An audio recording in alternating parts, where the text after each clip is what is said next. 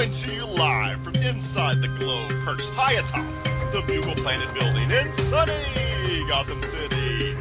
It's Hey Kids Comics with two guys who are always ready to seduce the innocent.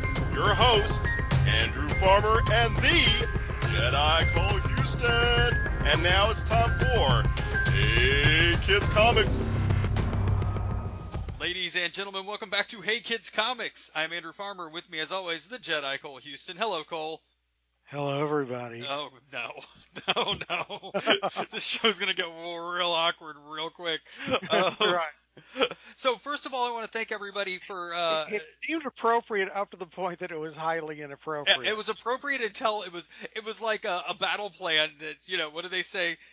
They only work until met with the enemy. Until it was out of your mouth. It seemed like a That's real right. great idea. I just wanted to thank everybody on the top.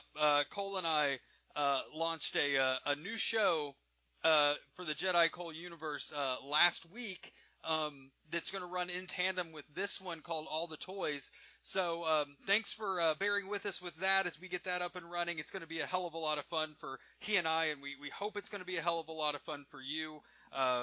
So thank you for that. But we are here today to talk about some comic books, Cole.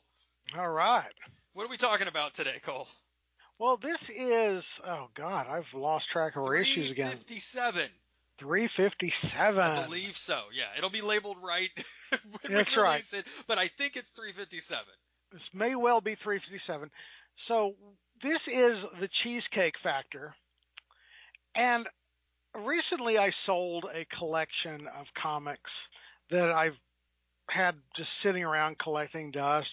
The bulk of them were for back in our comic show days and our couple of years that we had a piece of the Action Collectibles, Catherine and I. And this was just, I mean, these things have been cherry-picked at garage sales, at the final days of the shop, and other things for years. So almost everything worth anything was long gone. This is the weird oddball stuff, the Punisher issues of the weird smelly carny from the carnival that wintered at the mall was gleefully buying the just a mishmash of stuff. It was sort of like the city speak from Blade Runner of comics. And somebody bid, sight unseen, didn't even ask for the list. Because it apparently had a pretty decent price on it all. So, anyway, getting all of that put back in alphabetical order after all these years and put into some nice comic boxes and just arranged and cataloged where I know where it was, I came across a lot of stuff that we wound up with years, more so than actively bought. Yeah. And it occurred to me that there was a big period in the 90s and 2000s that in many ways persists to this day. I don't know if it's as prevalent, but it was certainly a big deal back then. And that is literally the scantily clad hot babe characters or covers. Because that was the idea of what sold a comic. Right. Yeah, no. Yes. 100%. One of the chief offenders was High Impact Comics, for example. They had a title called Double Impact. And the cover of any given issue, one or both of the principal characters, these, swimsuit model brunettes, would have, bare midriff action going on. And then they also were among those... High Impact gave us things like Helena. Yes. And Double Impact. Oh, yeah. And, what were a couple of the others?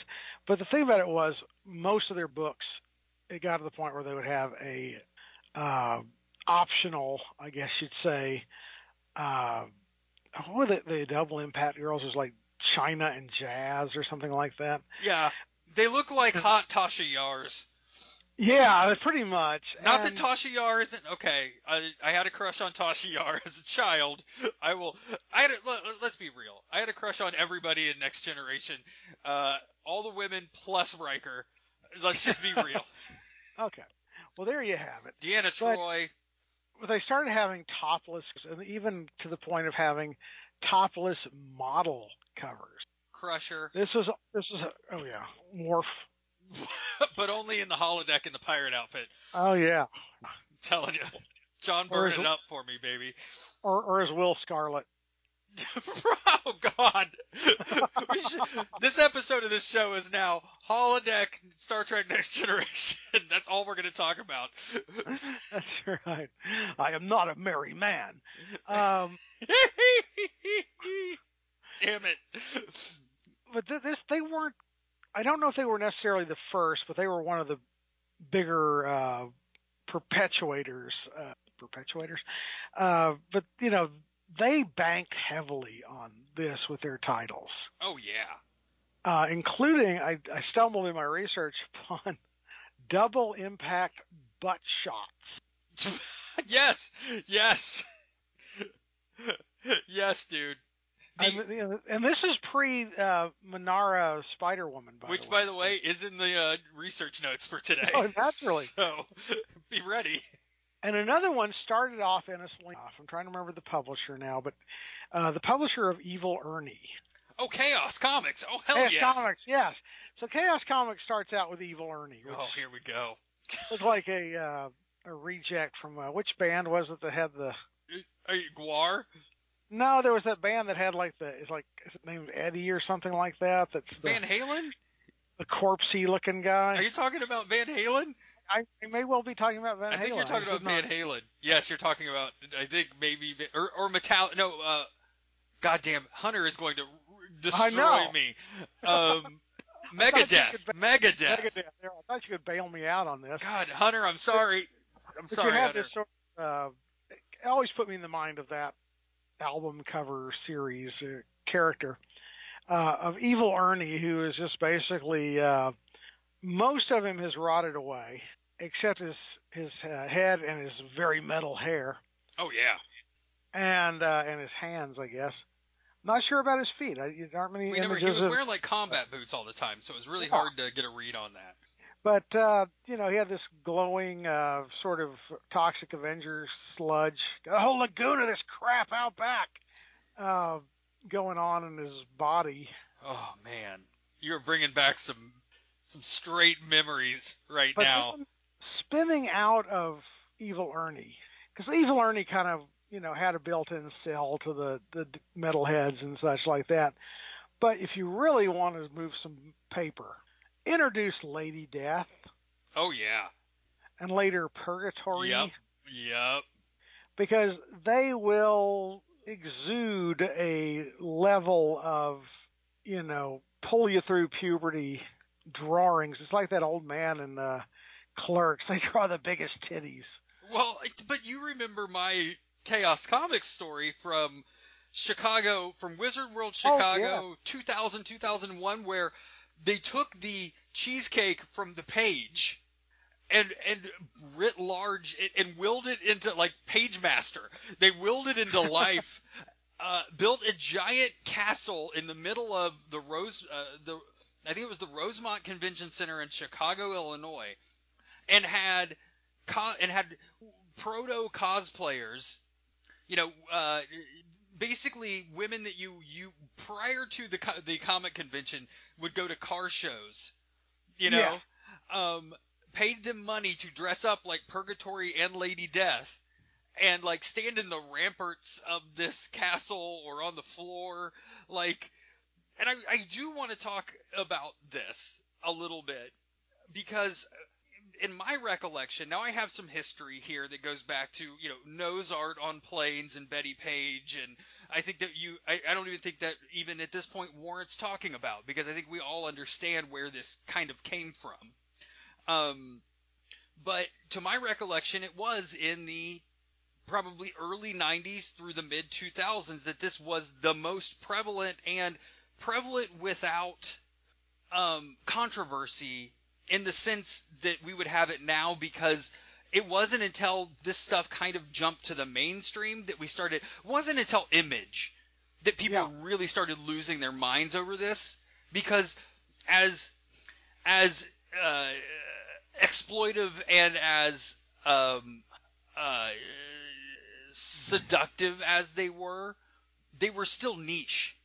Yeah, I think you've got a good point there, and also we had not yet reached the point as a culture that we had the instant outrage machine that Correct. we have today, and there was a good 6 to 10 year period where comic companies like Harris Publications had their various Vampirellas. She got a long ass. Yeah, Same convention. but they fielded, I don't remember how many over a number of years, who of various models who were their Mm-hmm. convention Vampirellas. Yep. I'd be kind of curious to know. Okay, I was right. Kathy Christian was the first official, and for my money, one of the best. I Just think. one of the best. The OG. Yeah.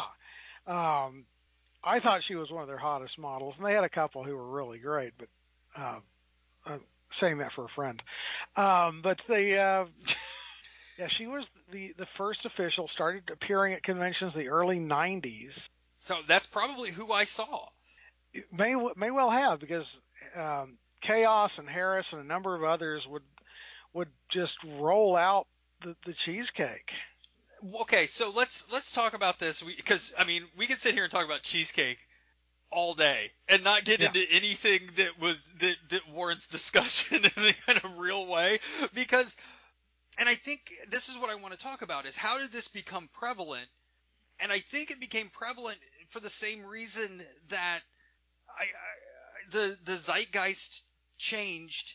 You know, these are children my age of the late 70s and 80s that ended up in this industry that were born into a world of uh, MTV, Yeah. Cinemax, and Showtime. Um, the world had changed, and this was a reflection of that. But also, you didn't have these were independent books that this was really born out of. Would you say that? Oh, absolutely. I mean, the closest, say, any of your big guys ever came was, of course, you had, oh, Marvel would send a guy out in a Spidey suit Oh yeah, but to a I mean, even the convention, but you comics. didn't, yeah, you really never had any great attention paid to your cheesecakier characters. Well, Marvel did, and we'll talk about this because I got a story about this. Marvel did pay homage to the cheesecake once a year in Oh, that's so true. the now eponymous with weird Jim Shooter era Marvel decisions, the Marvel swimsuit issue. Oh, so yes. so bizarre. Yeah, we absolutely have to talk about that, because that was a cheesecake cash grab if ever there was one. But also, it seems, and I don't want to dwell too much now because I do have a lot on that. But it does seem like because I do want to talk about beefcake too, because those things weren't just cheese; they were full of beefcake too. Yeah, cheesecake. and and they were. It seemed, and then by all reports, that was a great time of year, like in the House of Marvel, because everybody was having a goddamn blast. Doing like the giant Punisher banana hammock on the Punisher, Yeah. and like the Colossus wearing like the strappy like Borat Speedo thing. Like everybody was just having a ball making this shit happen. So I do want to talk about that later. Absolutely. Yeah, we definitely have to cover that But this would very important period in Marvel history. But if I was 18, if I look back to where I was when I was 18 years old, and I had an inkling of talent for art, or the drive to actually take some of the ideas that I had and make them into, and pull a Mirage Studios and get lucky enough, to either be Ben Edlund or be tenacious and lucky enough to be Eastman and Laird and have an indie comic that got off the ground.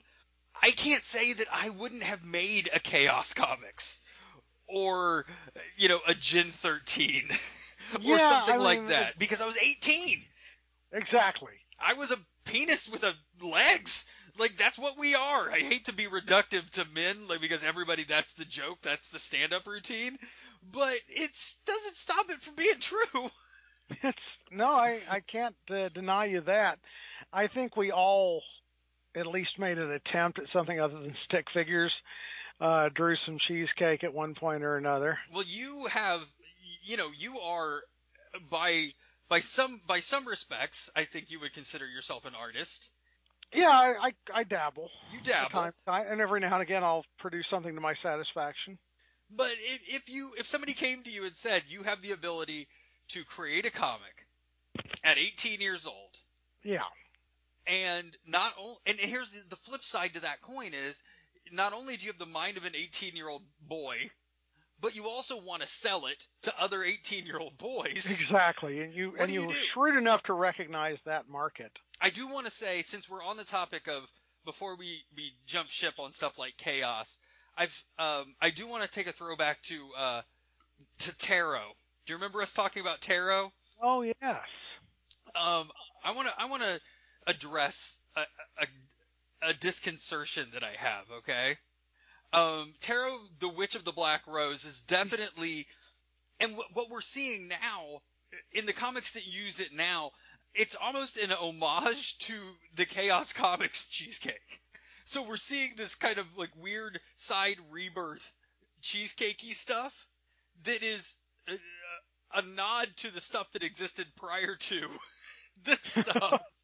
But I've seen a lot of Tarot the Witchfinder cosplay out there, and I just want to I want to make an impassioned plea.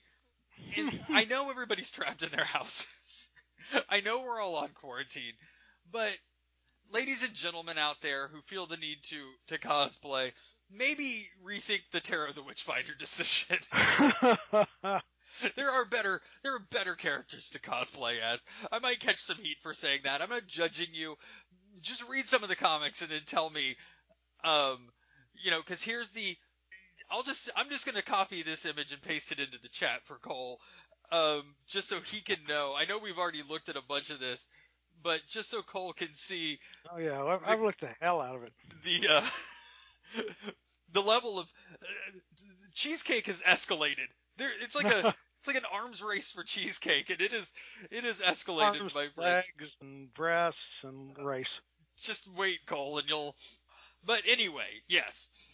But honestly, I to touch on a little bit of the history of cheesecake, it's nothing new. Okay, yeah. Yeah, there you go, Cole. There's better things to cosplay. There's better things to cosplay as. Cheesecake's nothing new. Like I was saying, born out of the pinup era, the quote unquote nice girls era, the pinup era. You had your Betty Pages, you had your nose paintings on airplanes. That translated to the page. People like Frank Frazetta does cheesecake. Oh yes. Frank Frazetta does this sort of Zaftig cheesecake. It's elevated. Apparently his Conan's the Barbarian favor a woman with some meat on her bones. Yeah, it's an escalated cheesecake situation with Frank Frazetta, but gives him more of an Ing vibe than anything else. But he, it's nothing new.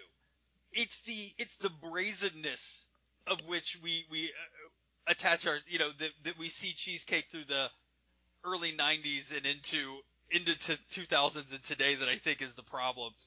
And I really think a lot of it comes down to there was such a saturation that as we start to look back and you see people rifling through the back issue bins with their contemporary sensibilities, then they're invoking this sort of antique controversy that we talked about.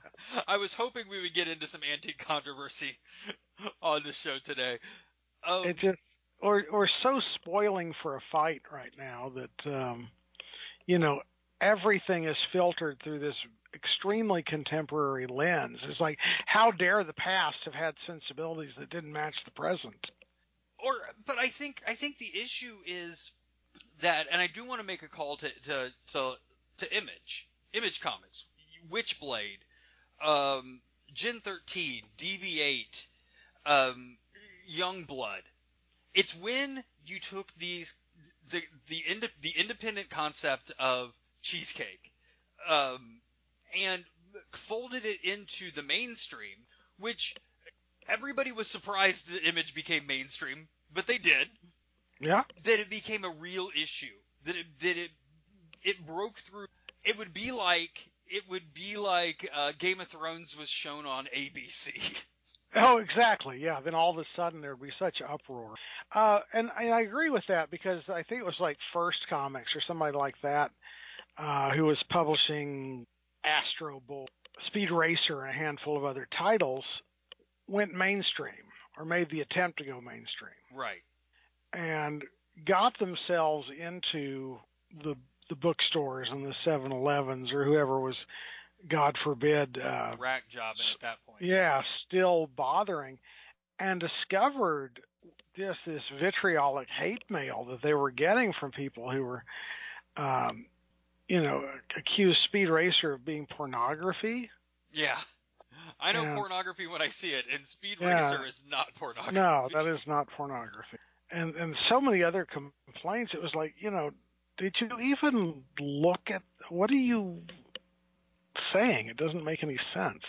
Well, and also, I think we need to discuss briefly the period of time at which these comics became mainstream, which was the early to mid 90s, which is the same time that we had the Two Live Crew, Tipper Gore, Frank Zappa so true situation, which is the same time we saw a true buttoning up of, American morals and ideals coming out of the 80s.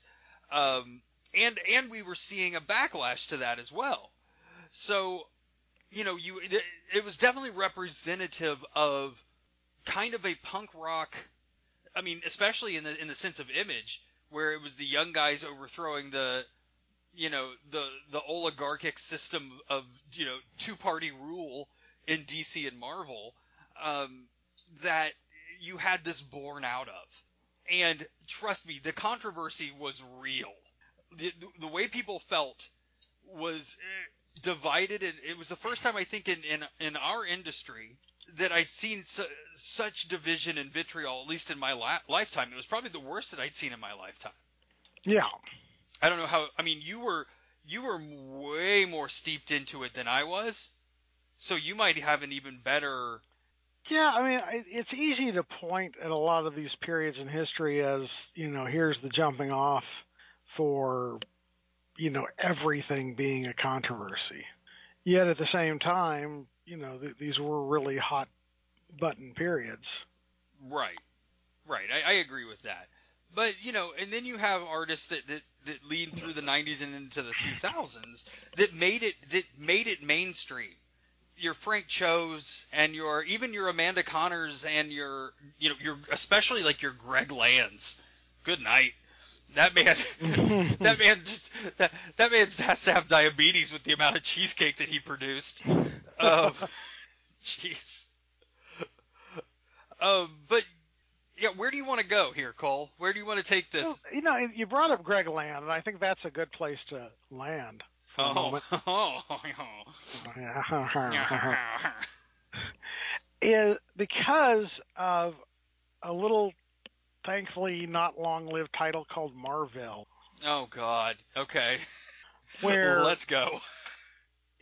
Part of the idea with this particular issue is, the very the great truism that sex sells. Yes.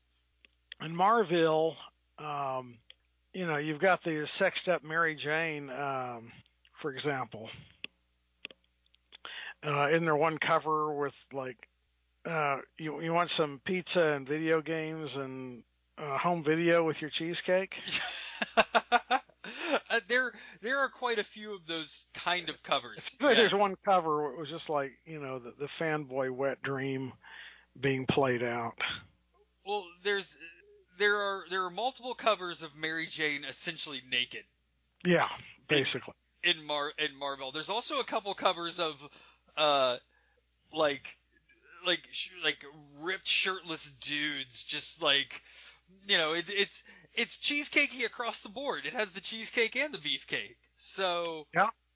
But, I think that, because they did like a Smallville yes. tribute, I think is the word Marvel likes to use, cover. Yeah, there was a body painted Greg Horn cover that had Mary Jane with her boobs painted like Spider-Man's eyes. Oh, that's right, yeah. Yeah. There was Why is your... Oh, no, there was a beer pizza video game cover where she's naked or implied nudity with that.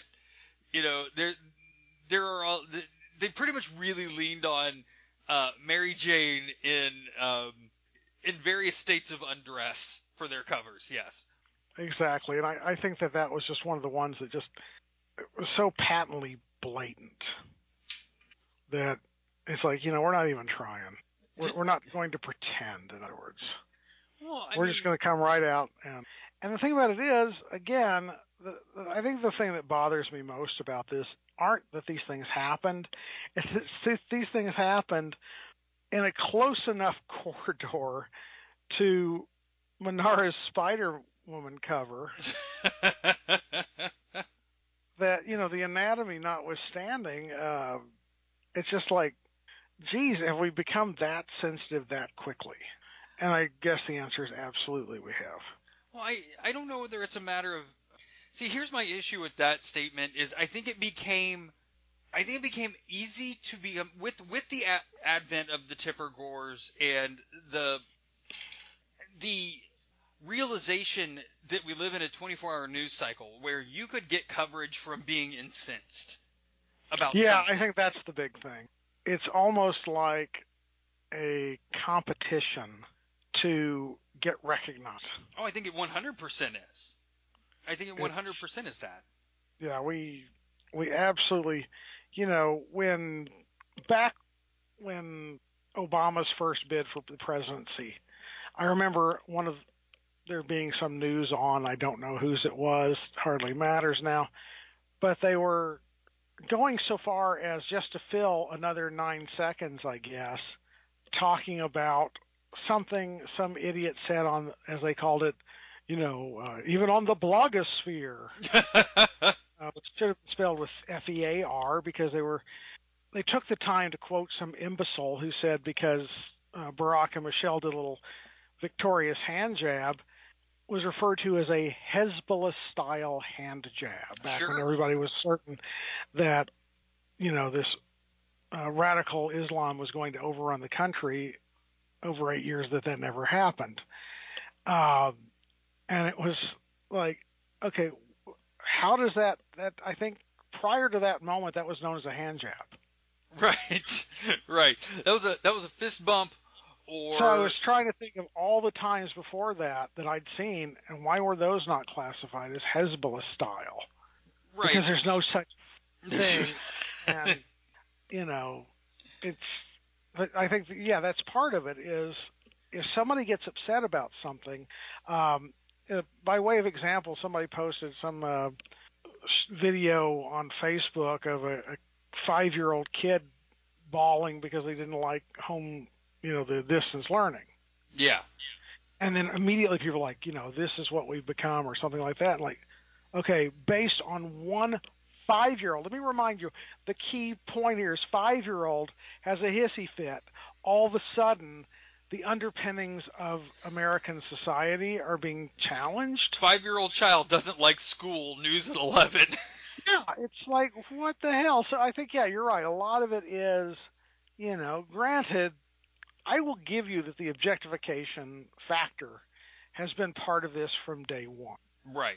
From the outset, it is 100% objectification. It is 100% fanboy service and, teen mentality service. I was there once. I was that age once. That's what I was saying earlier. Yeah.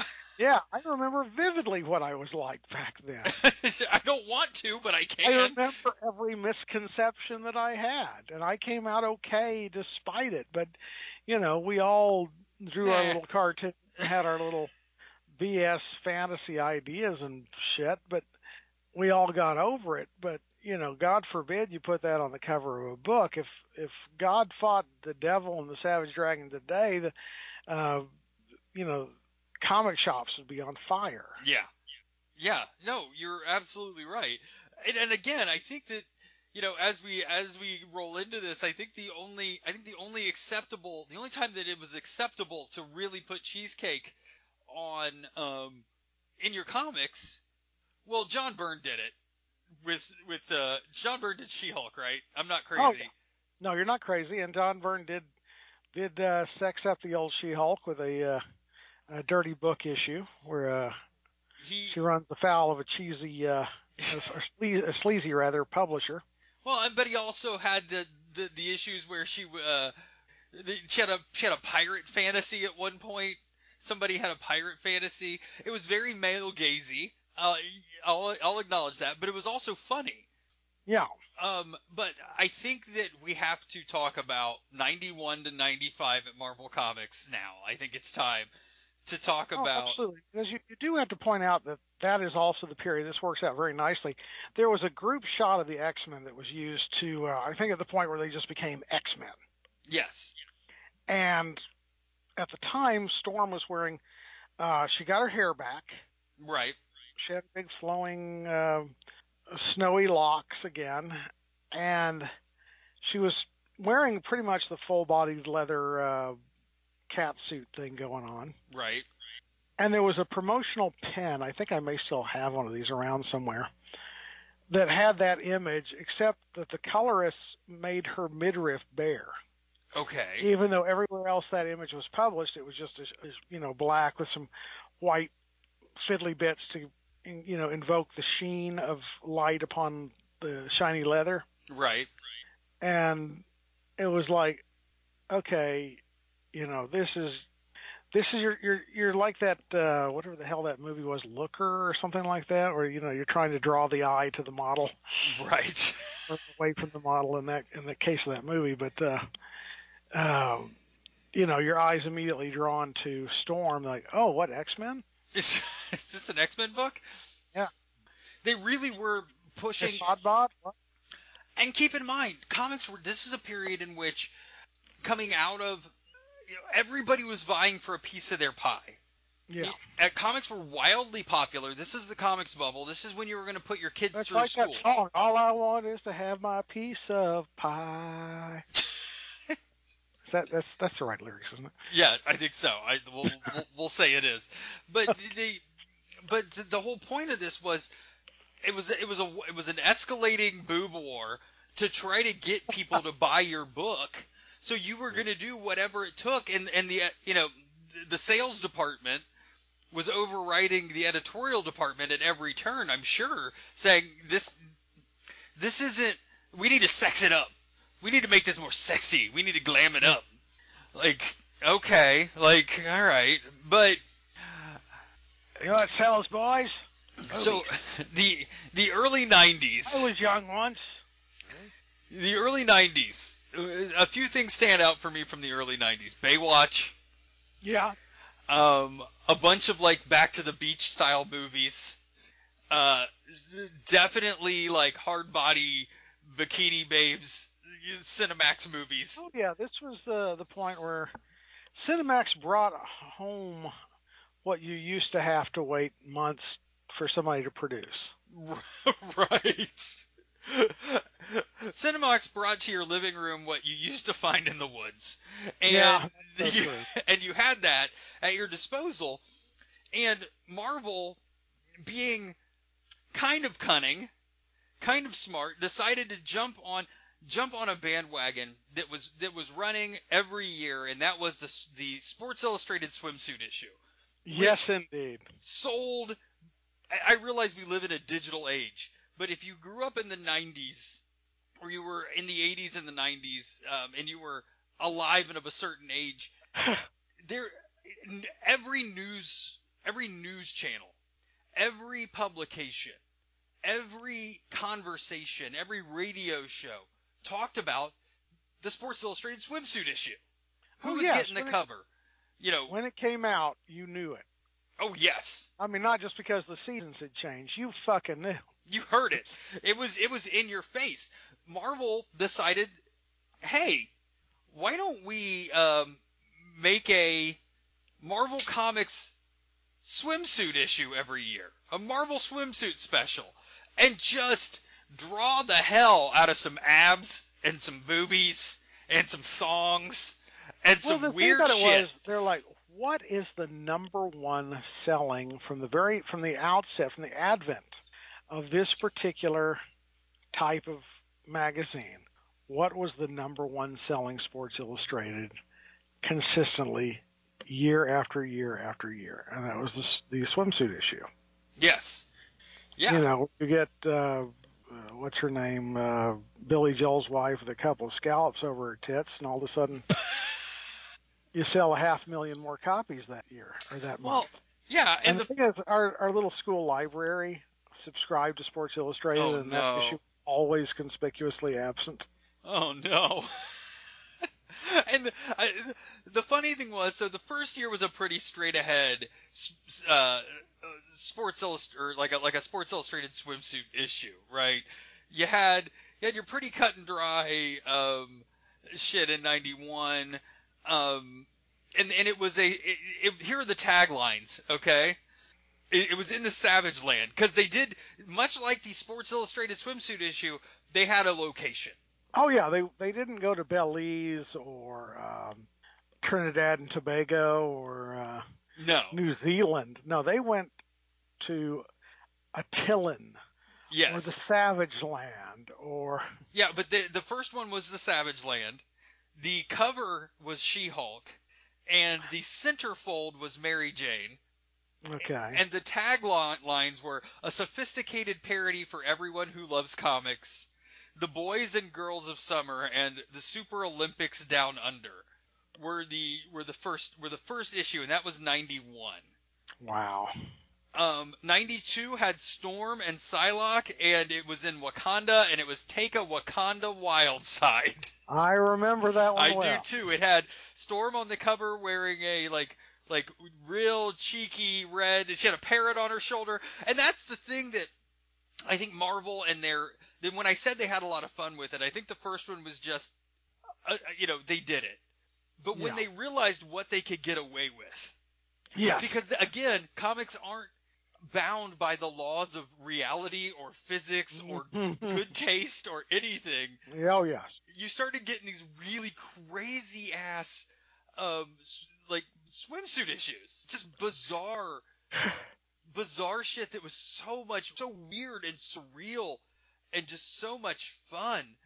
I do have a quote for you, okay? Hold on, let me, man, where was it? I have a quote for later, but I'm trying to get this swimsuit issue because I want to see some of this imagery, because there is some wondrous imagery, and I do have a story about this that I heard on the news, of all things, that piqued my interest. A lot of the weirdest stuff happened in 90.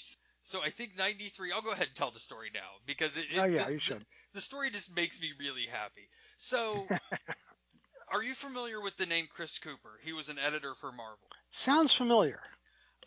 So Chris Cooper was recently on the news, because, a woman called the police on him in Central Park in New York,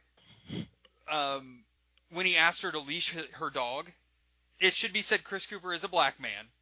But she had her dog off her leash. It was one of those situations where she called the cops on a guy that was trying to get her to do the right thing and Karen'd out on the cops. And he made the national news because of that. Okay. And it came out pretty quickly that he was at one point an ex-editor for Marvel Comics. So of course I went, oh, well that's interesting. I want to look this up, and see what and see what his see what he did.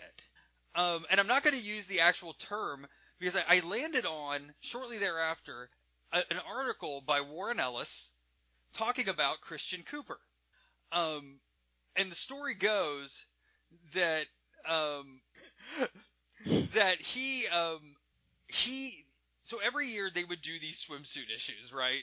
And they would farm them off to some editor. to handle him. And I guess Christian Cooper got a reputation for being kind of a freewheeling jokester kind of guy in the Marvel bullpen, and this thing landed in his lap. It also needs to be said that Chris Cooper is a gay man. Okay, he is a gay man. So they gave this guy, who is kind of a recognizable and known jackanape rapscallion around the office, and also a gay man, the wheel to the Marvel swimsuit issue.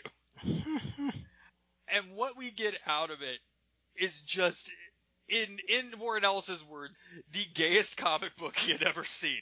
And that is 1993's brilliant, and I talked to Roy about this, most brilliant just work of insanity. If you have the chance to look up 1993's Marvel swimsuit issue, please by all means do so. Because this is the one that features the Punisher. Oh, yes.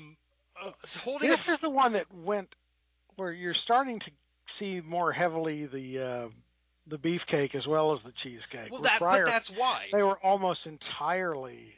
Occasionally you might get Thor and Iron Man, and that would be it. Then here you get like 6 or 8 guys. And that's why, is because he wanted that representation, A, and B, he just wanted to, A, have fun and kind of turn this thing on its head. And if you read the, because each one of the pages has a little blurb, almost Wizard Magazine, blurb associated with it. And the blurbs are great, but this one has the Punisher in little Jean Reno sunglasses. Just wearing a Punisher logo Speedo, but it's like big, but it's like the size of his chest thing, holding a beach ball aloft in front of a sign that obviously says hot dogs 75 cents. It is brilliant. And that was the outrageous part. You right. Get a hot dog for 75 cents. And they are just and apparently the rest of the everyone remembers that everybody who worked on it remembers that particular swimsuit issue super fondly, because they were just submitting this outrageous art to their editor, who was like, no, a Punisher needs more abs. He only has a 12-pack. He needs like 4. Can you put 14 on there? The logo isn't. You got an eraser, right? Isn't big enough. It's just so amazing. And that's the one where on the cover you had Namor and Sue. Just, oh God, it was so, I look back on these swimsuit issues with such a fondness. Just such a fondness. Just makes me so happy. Well, it's the sort of thing I don't think they're publishing that kind of stuff anymore. Oh, they're not. Because they can't. It's just this environment would never allow for it. Keep in mind that this whole comic is free to read online if you want to. By the way, the intro to issue 3 is by Uatu the Watcher. Wow, how stalkery. This is the Attilan one, by the way. Okay, yeah, I remember that one. Yeah, where it talks about the festival of water that the Inhumans have, and how he has to watch this every year. It is so great. It is it's the one time you get to see the Thing in a swimsuit. Black Widow, oh my God. It just you get a giant husband bulge on Wolverine in this thing. It's just, I'm looking at it now, and it just makes me so. Bullseye having that weird Bullseye logo. Oh yes. Yeah, you know what I'm talking about. And off center, no less.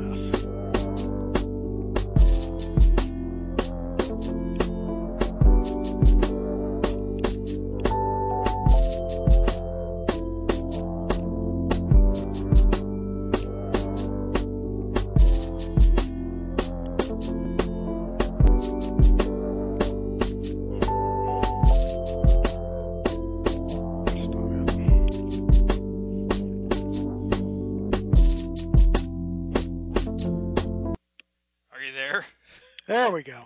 I don't know what just happened. Yeah. I just got music to accompany my swimsuit watching. It was very bizarre. It was very bizarre. But yeah, so there's that. Now, Cole, will you please take us on a journey of Milo Manara and the antique controversy of the butt? The Milo. Of course, that was a topic that, when it was topical, was very much a part of this show, and then we just continue to invoke it from time to time because it still remains an important piece of outrage from the history of comics, and that is, of course, the Spider-Woman cover by Milo Manara, who, unbeknownst to apparently Marvel and certainly most of the United States, was a classic cheesecake and dirty book author and artist of some renown, and had been at this for a long ass time. Mm-hmm. It's not like he just came out of, he wasn't some puerile fanboy trying to, live his adolescent dreams. This was somebody who, was really a big part of comics overseas for decades before Marvel started tapping him for really awkward comic covers, presumably to sell to appeal to a very adult audience, and not appeal, apparently, to the news cycle outrage machine. Well, and we don't know the whole story of how this cover got made, but go ahead. I'm sorry. We make our own. So we make our own, but I imagine that you don't turn this over to Marvel and have Marvel just not. And by the way, he's done comic covers for Marvel since. Okay. But you don't turn this over to Marvel and then Marvel runs with it and then blames you. Yeah, I mean, somebody somewhere had to see that, and were they in such a big hurry to get that issue out that they couldn't pull the old Marvel trick of just getting some hack or to sketch up a quick thing that they could color instantly and be done with it? Right. And let's not forget his covers, like the Amazing X-Men 1, the Kurt Wagner variant cover. Very, very variant awkward. Variant awkward cover.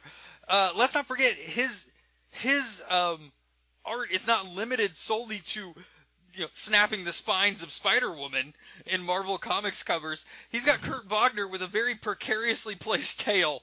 If you haven't seen it, it's there, and it's very much there. It's really there. It's a whole lot of there. So what else do you want to talk about Cheesecake-wise? Because I think we've really... Let's talk about the point where Cheesecake gets elevated literally to the next level. Okay. And that is during what literally was the tail end of the adult comic boom. Okay. And that's where mainstream adult collides with the adult comic market. And that would, of course, be Penthouse Comics. Okay. Now we're getting into it. All right. Now, Penthouse Comics was actually Penthouse Magazine's foray into the comic realm, into the direct market, of course.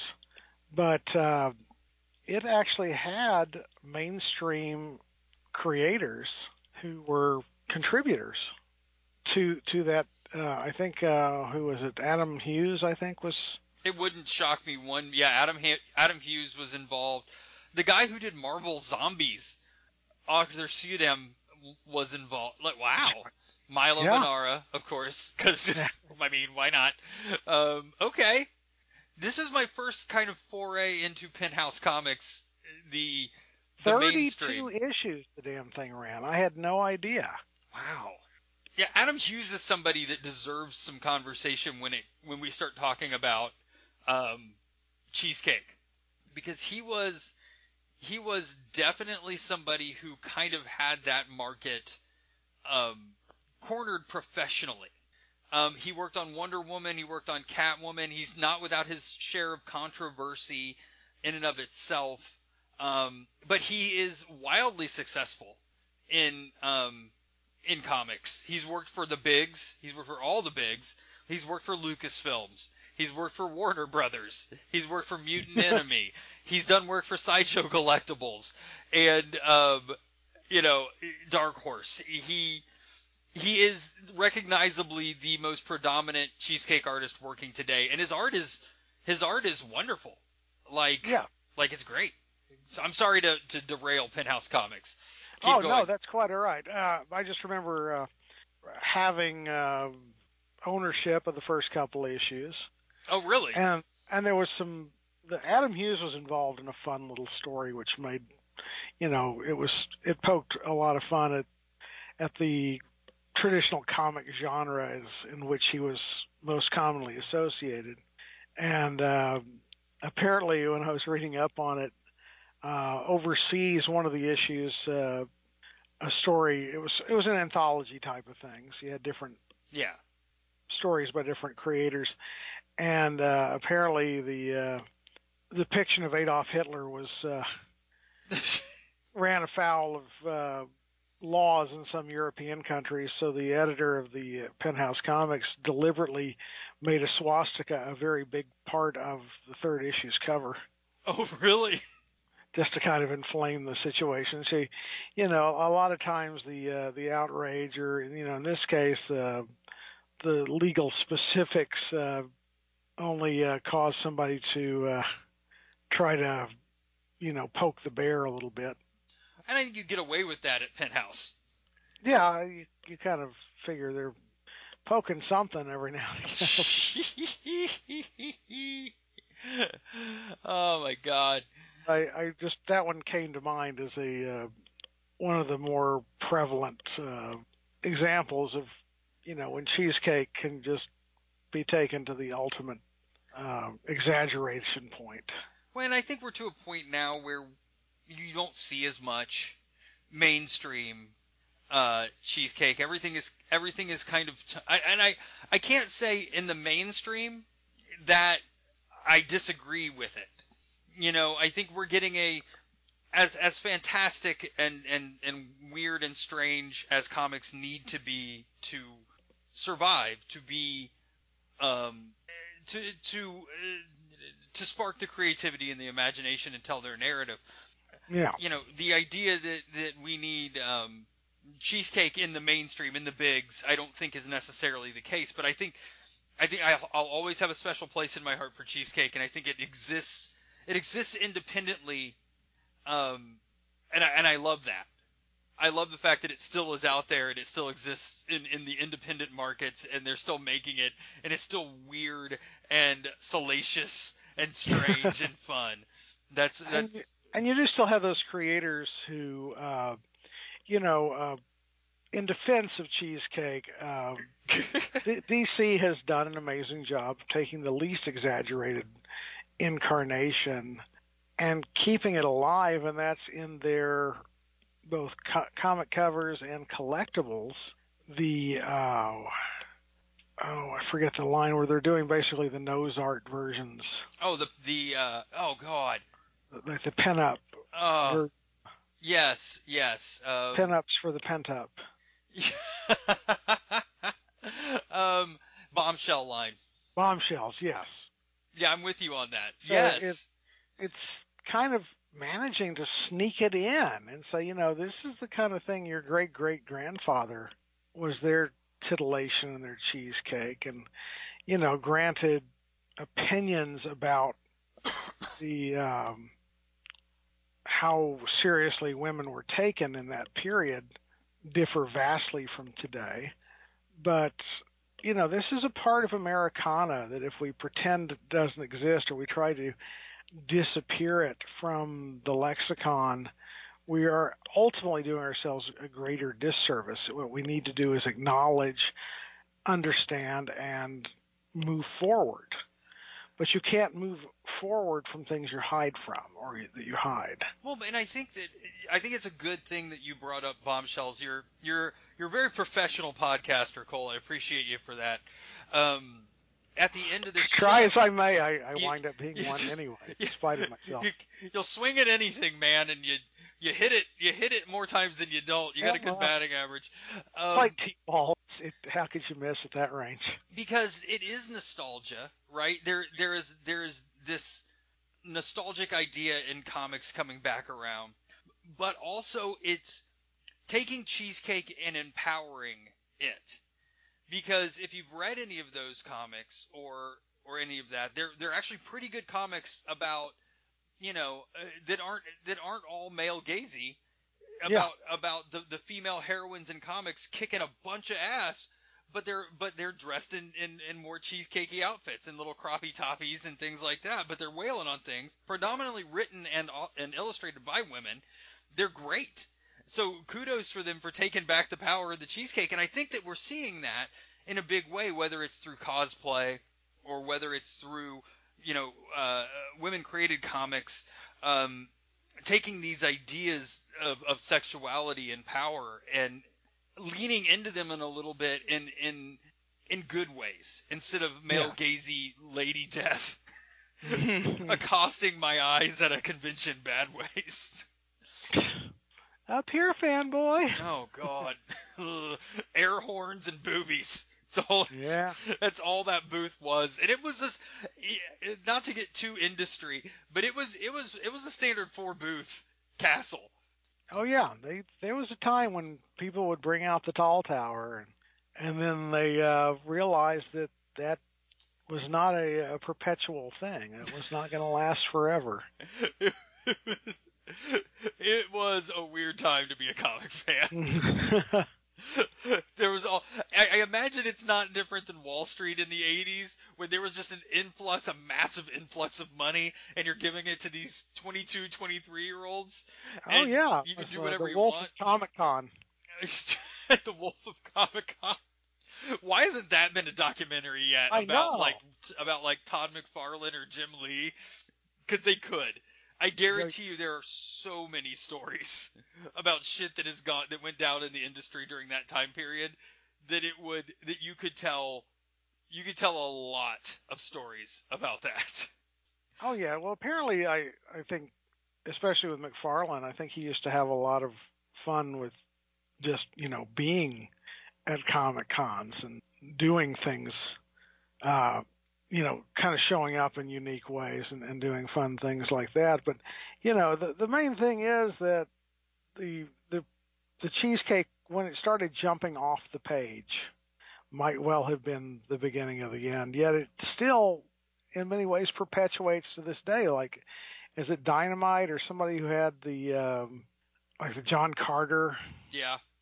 And they would still have the naked boobies covers, and that gimmick still perpetuated even up to a few years ago that I'm aware of, and may well still be around to this day. Oh, it is. It's just like I said. I think it's kind of been relegated back to even the popular, more revenue-rich independents, but the independents you don't see as much really these days in the from Marvel and DC as you started to do definitely in like the mid 90s and up through the mid 2000s. You were seeing Cheesecake in those books.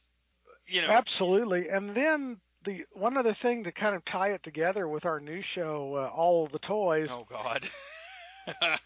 is we can't talk about this period without talking about the Cheesecake action figure. Oh, I mean, yes. for God's sake, Helena and other of that ilk got action figures made during this period. Somebody tooled up and made like 14 versions of Helena, including the infamous blood splatter where somebody took red paint on a toothbrush at the factory. Well, there's currently a Kickstarter for Lady Death. Yes, that's so true. A new Lady Death figure. And the thing about it was the big one, the king of the hill back then, was More Action Collectibles. Yes. If they hired or had among their corral some of the best sculptors in the industry, and they were pumping out Lady Death, Vampirella, Purgatory, Witchblade. Oh, the Witchblade figures were Fathom. Egregious. Oh yeah, I mean, Fathom was just shy of replicating the Joni long torso look of the character's Dark Child. Oh God. Warrior Nun? Warrior Nun Ariella was a unique animal in that the very first Warrior Nun action figures that came out looked nothing apart from just the basic core design. Right. Looked absolutely nothing like the character, and I think that Antarctic kind of went like, "Hey, what gives?"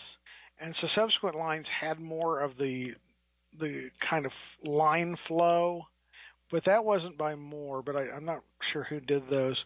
But the flow of the sculpt replicated more of Ben Dunn's artwork. Yeah. Because later they did like Shotgun Mary or whatever it was, and a couple others. I think they've even done the Warrior Pope. I think they did. I just love that there's a Warrior Pope. I'm. But you know what's really funny? So just to talk a little bit about how infectious Cheesecake is, and then I think when we need to wrap it up is there's currently a Netflix Warrior Nun Ariella show. Yes, I'm so proud of Ben Dunn. And it's actually had the second season Yeah. greenlit in its It's production. fantastic. It's wonderful. Lacey and I have been watching it, and it Wow. is Because a lot of people were like, "No, this isn't my Warrior Nun." And I'm like, "This is TV. You're not going to get." But that's kind of what I wanted to talk about. Was my exposure to the Warrior Nun Ariella was the action figure. That was my opening exposure to that. Yeah, because they were doing like Gold Digger and some of the other character titles and characters as well. Yeah. So when I saw the Warrior Nun comic, it's not as explicit as the action figure was.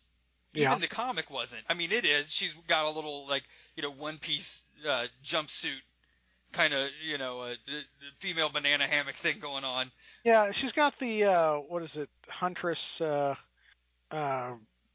skin window. Yes. Action. But the action figure was let's just say it was out there. You got some skin on that action figure to some extent. And then, the TV show was much different than that. The TV show's much different than that. You don't have the same. You have none of the exploitive really factors in the TV show. It's just good straight ahead, Catholic comic book fun. Nice. Everybody should watch it. It's really, I wasn't sure going into it if I was going to enjoy it, but I ended up really enjoying it. But I think it's funny that my exposure to the comic came from the action figure. That's amazing. Yeah. And I was like, well, this isn't as sexed up as I thought it. Even the comic wasn't. I was like, this isn't as sexed up as I thought it was going to be. And so the cheesecake feeds. It's like an Aurora Boreas of boobies and abs. It feeds on itself. All right, Cole. Final thoughts, so we can get out of here, will you?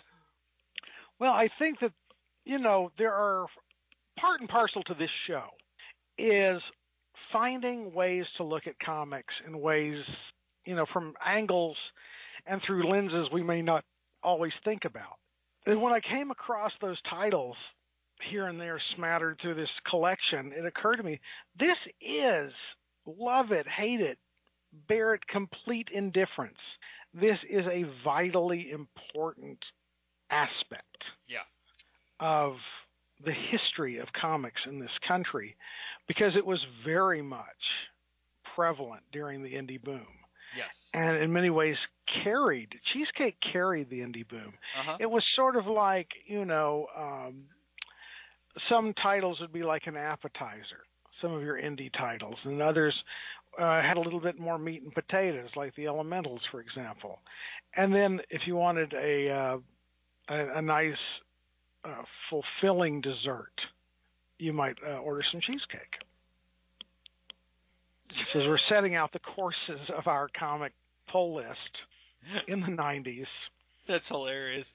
No, you're right, and it has a rich cheesecake. Iron Man was a bit of an aperitif. Cheesecake has a rich history outside of U.S. comics, because a lot of people that came up making comics as independents, heavily into manga and anime, which has a huge Cheesecake Factor in and of itself culturally.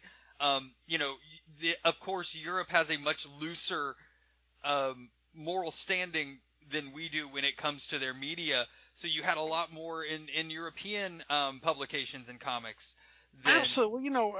Europe, by and large, culturally speaking, or from the standpoint of what is and isn't kind of acceptable, as it Yes.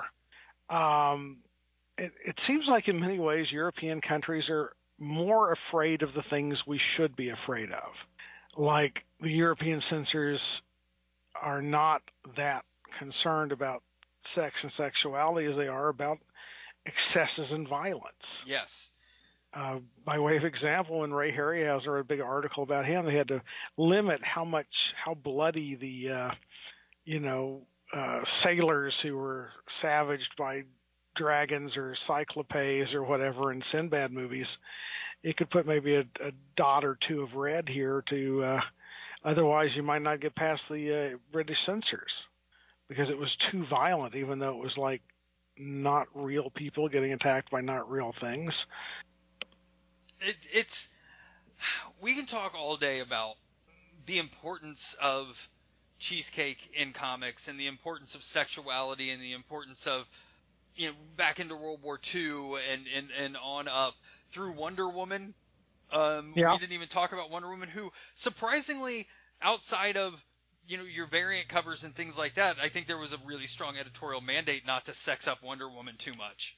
And Yeah. I think that we've kind of ridden that out for a long time. And it's one of those things that is hard to describe the importance of to a mainstream audience that isn't into comics because of the fact that it is salacious. Yeah. It's really hard for me to say, no, those boobs are important and, historically and culturally important to comic fans, because we all have really fond memories of issues of Witchblade or The Fathom, that were really informative to our comic book reading careers. Absolutely. I think one of the greatest responses to that in an indie was an actual indie publication of a superheroine called Headlights. Damn it. And she had actual, halogen lamps on her breast style area of her costume. And, Catherine wanted me to buy a copy of it because it was just so wonderfully outrageous. And you could tell that tongue was planted firmly in cheek in the production of this title. And, I'm sure a lot of people caught a raft of crap about it, but I think that it was just winking at this very, when you take an exaggerated look at things, then you're truly giving them your full attention and you're paying attention to what they are and what's going on in the industry, etc. So, by the way, if you head over to LadyDeathStore.com. Oh my God! Now I've got to head over to LadyDeathStore.com. You get your full retinue. Christian Vampirella. You can get a full retinue of cheesecake. Wow. The reason I landed on this, Cole, is I found I'll send you a copy of. I'll send you this image of this comic cover, and I'm wondering if it's by our friend. You'll have to let me know if that cover is by our friend or not. But Lady Death Store is fantastic. Oh, it is. I love this. It's just, I never realized there was so much to be seen. Yeah, but okay, so here's another thing before we wrap up the show. I love that some of these have a censor window that says naughty. Yes. And some say risque. The naughty one, it looks like she at least has some sort of clothing on, and maybe you can see some nipplage. The risque one looks to be fully topless. I'm not sure where the designation is, editorially speaking. We need to talk a little bit about how a lot of this got moved to the internet. Oh, that's true. Another factor.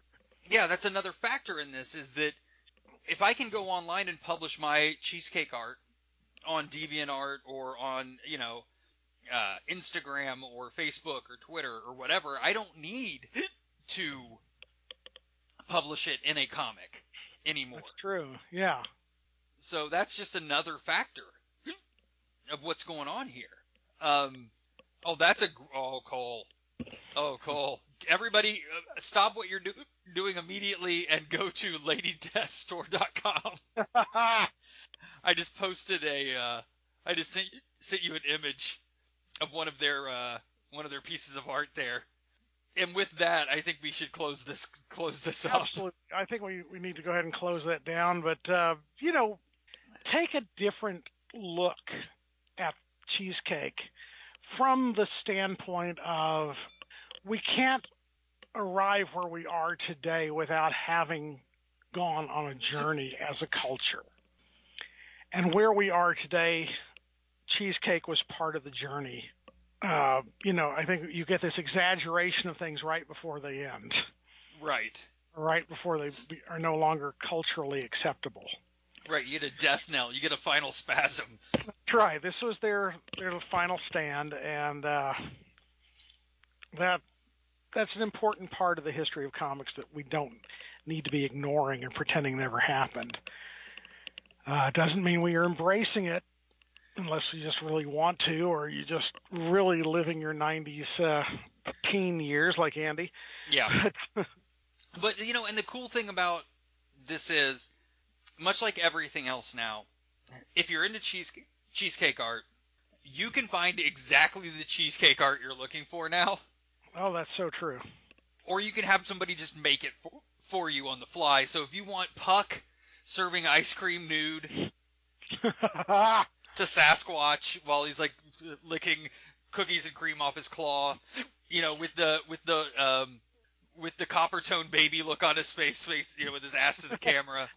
That's right. I've got 5 people who can do that for you by tomorrow. Exactly. If you want Wolverine pulling down Jean Grey's bathing suit like the copper tone dog. Now I want. Damn it. God. You never knew how much you wanted that. I didn't, and now I do, and now I'm going to reach out to those 5 people and say, I would like this done, please. Which one of you will take this commission? I guarantee you, I can name 2 of them that will. I promise you it's not that RC commission that somebody at the convention wanted.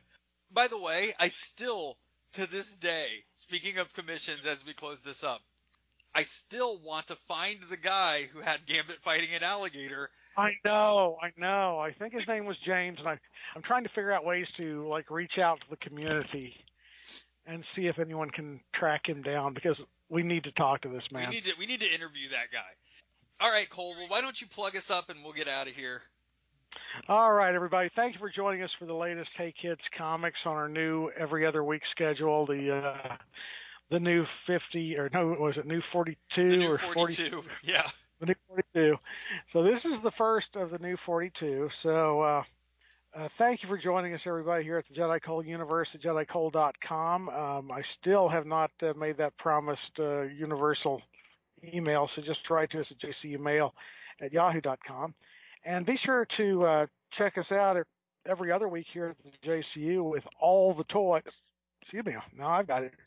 With all the toys, and if you want even more toy coolness, the first and third Sunday of every month over at DallasOnAir.com, I have my monthly live streaming video show, Isle of Toys, AISLE, because I love toys. And the first and third Sundays every month, Isle of Toys is 9:30 to 10:30 a.m. Central on the third Sunday. The first and third Sundays of every month from 10:30 to 11:30 a.m. Central is the Ranchcore Pit Live with myself and Eddie Medina. And we just talk about whatever we want to talk about when it comes to the Star Wars. And in honor of the 45th anniversary of The Empire Strikes Back, Empire Building is our next topic. Oh, very nice. I love that. All right, so in 2 weeks we're going to come back and talk about more comics. Next week you can catch us on All the Toys and All the Isle of All the Toys, and we will be talking. I don't know what we're talking about yet, but it's going to be hella fun. We're still working on getting getting intros recorded and art done and soundscaping and everything else for that show. So bear with us while we get everything up and running for that. I've got to hiccup something wicked, people. I apologize. So on that note, I was trying to for a minute. I think I got the hiccups from that LadyDeathStore.com. Oh, good have. It I does think happen. I think I had an '80s Porky's movie moment there and ended up with the hiccups. All right, Cole, say goodnight to everybody. See the scar? Porky, give it to me. Good night, everybody. Good night.